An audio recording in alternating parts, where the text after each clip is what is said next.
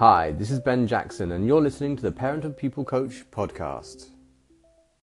Well, I'm not too sure how alive I'm feeling right now after suffering a bit of a cold for the last few days, so this voice is going to sound a little bit like a semitone deeper than usual.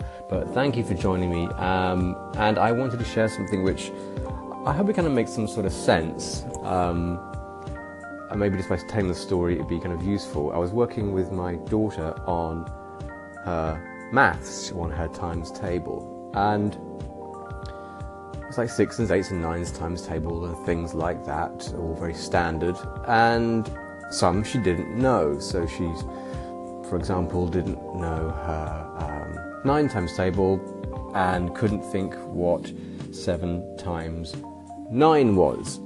So I would sit with her and say, well, okay, what do you remember?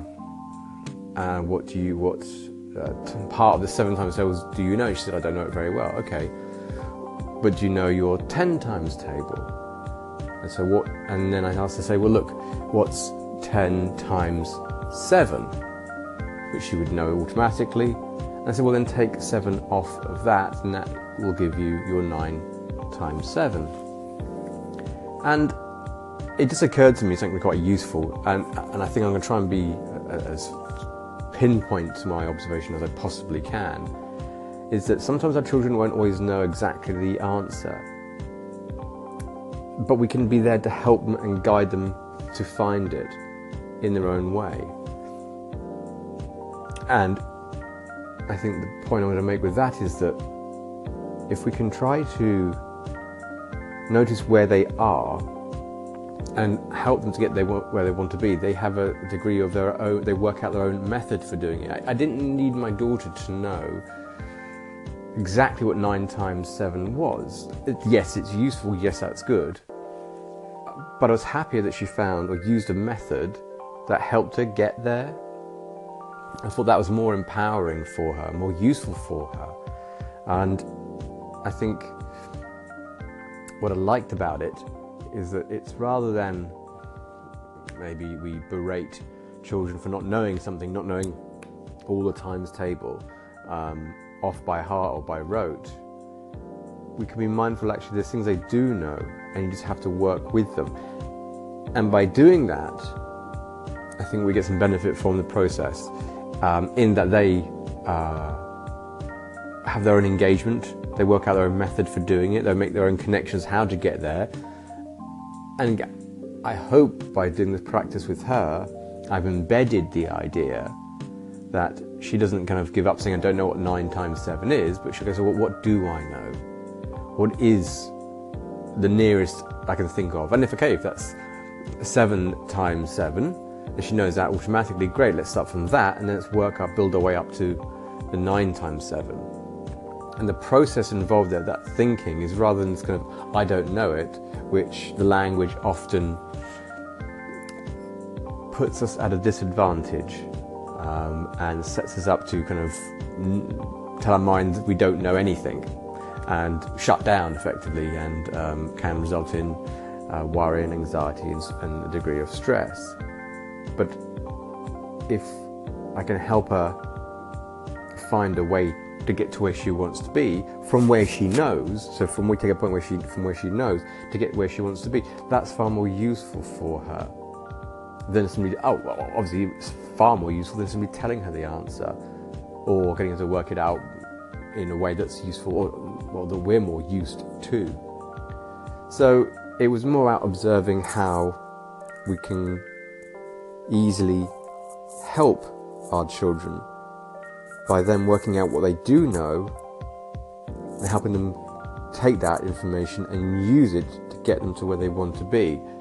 And I think it's that I wanted to harness from my thought, because when it comes to problem solving, dealing with challenges, overcoming issues, sometimes it's really important that we check where we are, what our current surroundings are, and then work out the path to get to where we want to go, rather than simply think, I don't know how to get there, and it's not possible. And it's easy to get into that mindset that things aren't possible if you don't know something. it's easy to fall into the trap of going, oh, I don't know. And that information filtering through your mind kind of cuts off your brain's ability to give you the answer you need or the resources you need for it. And I guess what I liked about this little anecdote was about how when we make decisions or have destinations in our lives or things we want to follow through on, and projects or work or school or anything of that matter, it's important to keep an understanding of where we are and where we want to go, rather than simply say, I'm not where I want to be. In that same example, that 7 times 9 is not where we want to be because I don't know the answer, but let's go find some solution to it. And there is nothing wrong by noticing that we're not where we want to be yet, and applying some patience to that and some sympathy that we may not always get there as fast or as quickly as we would like.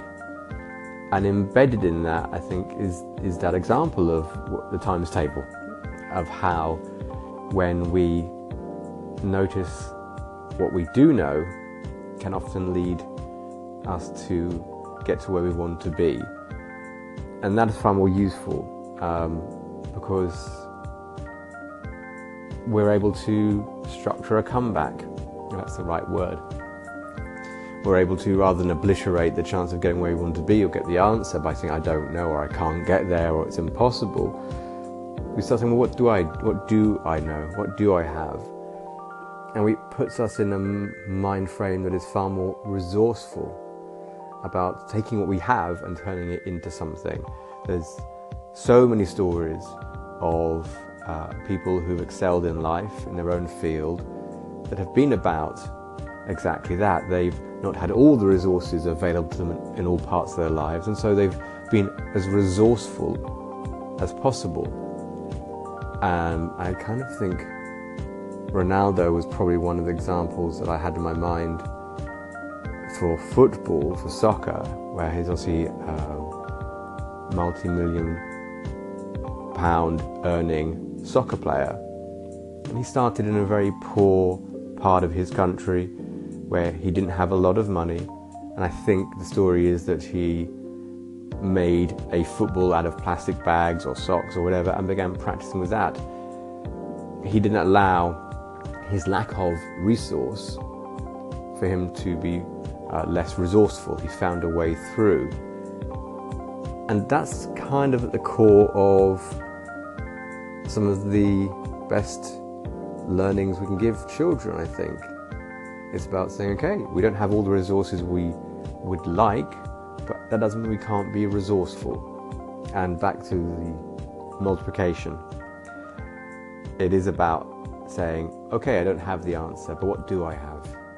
And what I have is 8 times 7, or I have 10 times 7, and I work my way down to where I want to be.